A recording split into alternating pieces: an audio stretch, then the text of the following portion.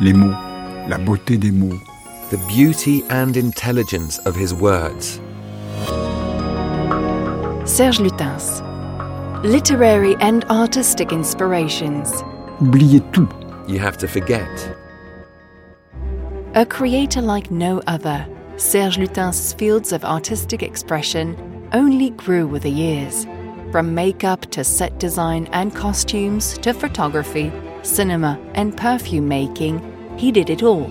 Over half a century on, the artist from the north of France birthed a whole creative universe that matched his immense talent and outsized ambition.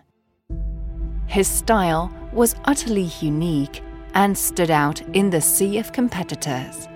Admired and looked up to by the greats, and sometimes even blatantly copied, it's almost easy to forget that he also grew up with his own cultural references.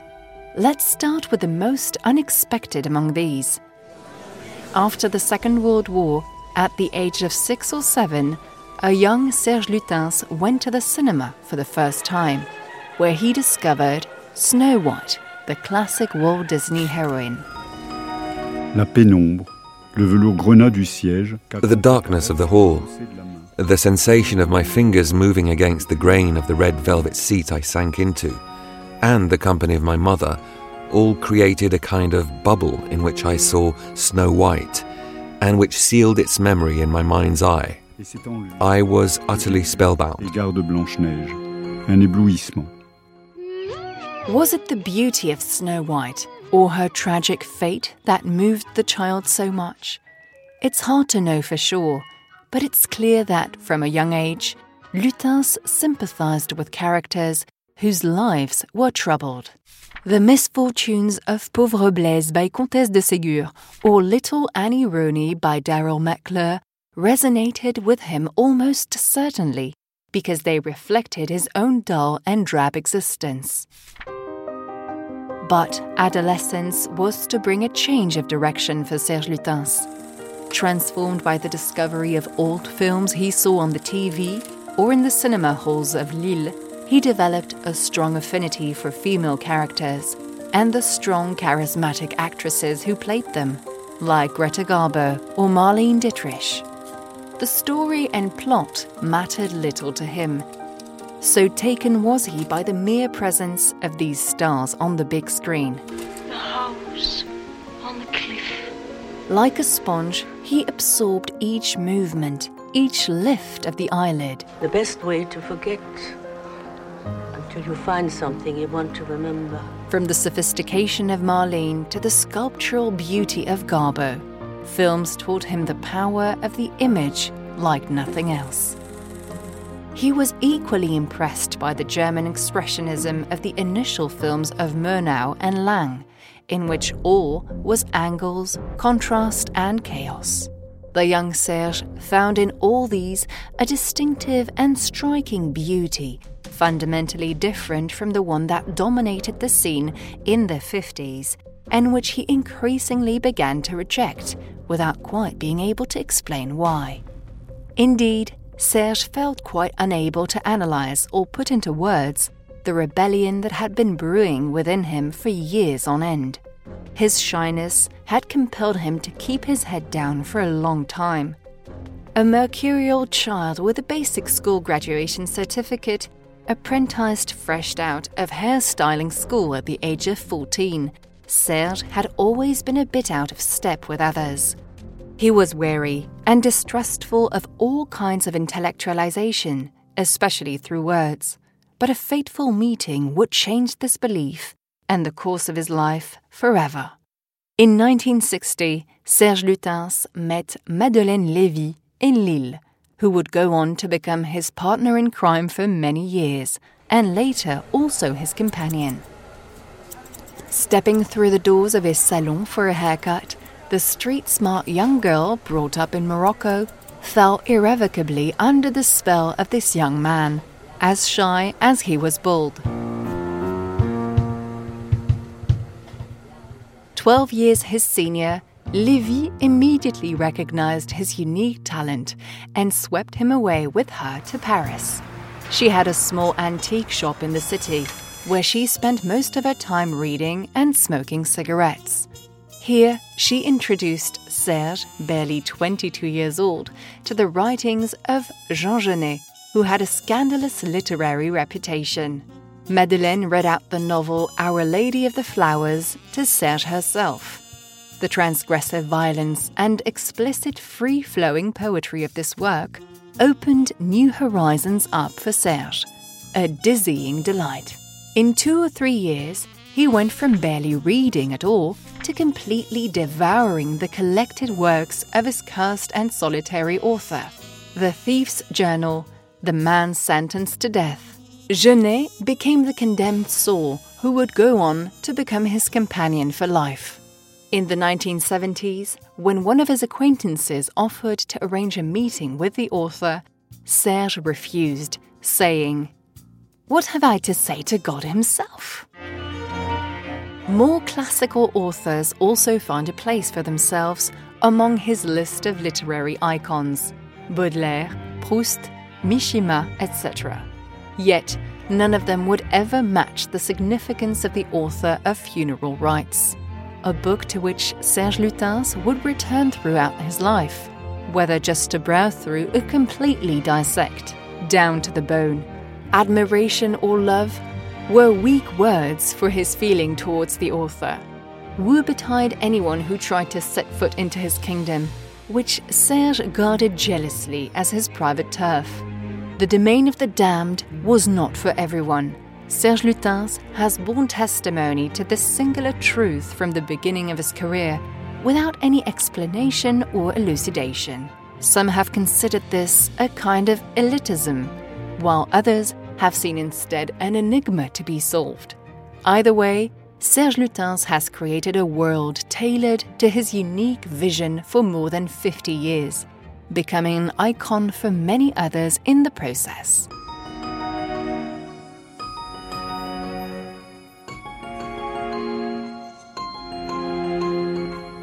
Serge Lutens, you often shrug off or reject the use of the term inspiration when you're asked about your own. Why do you dislike this word so much? Inspiration, c'est-à-dire qu'on est, si vous voulez, c'est comme si c'était quelque chose qui... le mot inspiré. Inspiration is, well, it's something like... Well, it's not inspiration as such, like Cocteau said, but expiration. Something that is released rather than taken in. La création, c'est relâcher quelque chose. Inspirer, ce serait Creation garder. is something that is put out into the world, while inspiration would mean something that you keep within. And that's not what it is. But the word bothers me really, because it is used for what the world officially considers artists.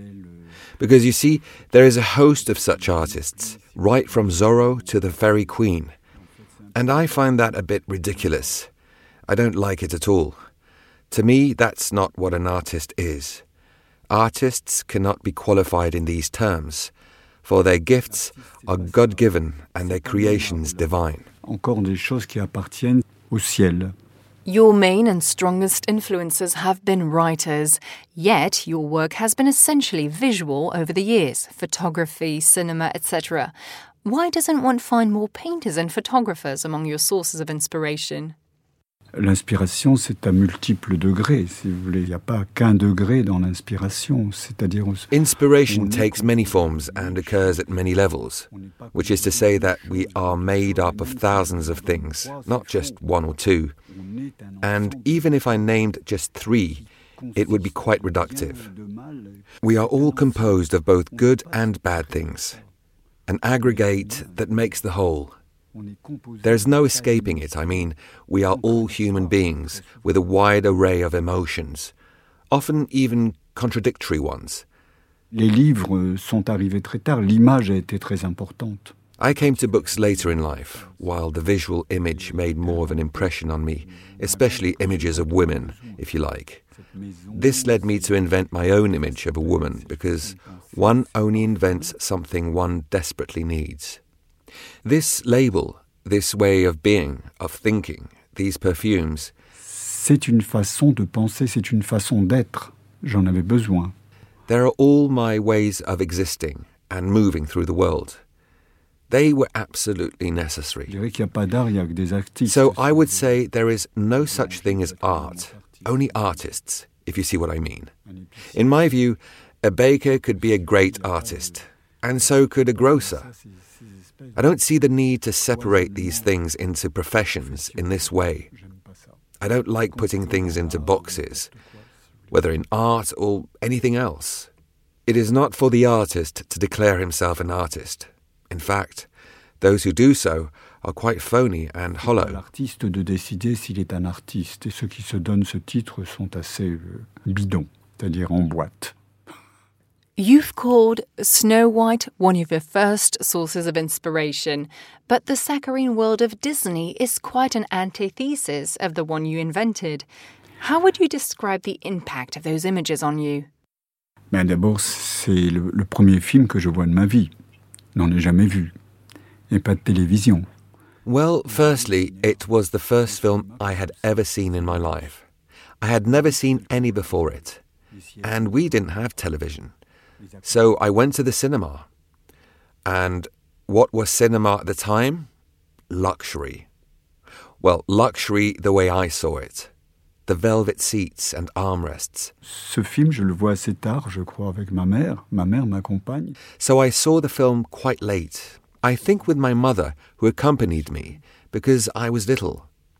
I must have been 6 years old or thereabouts, I'm not sure. Voir ces images, voir cette musique, voir ces And nains for qui me, chantent dans des it lignes was de seeing pierre all précieuse, those images with the music, the dwarves singing in the diamond mines, the walls already gleaming with multicolored stones, the house and the evil queen, who also became one of my muses, because a child has both the evil queen and the Snow White in him. Et à la fois la Blanche-Neige, c'est-à-dire la fille merveilleuse. The beautiful, sweet, loving girl, as well as the wicked, cruel, mean mother. Magic mirror on the wall, who is the fairest one of all? Famed is thy beauty, majesty, but hold.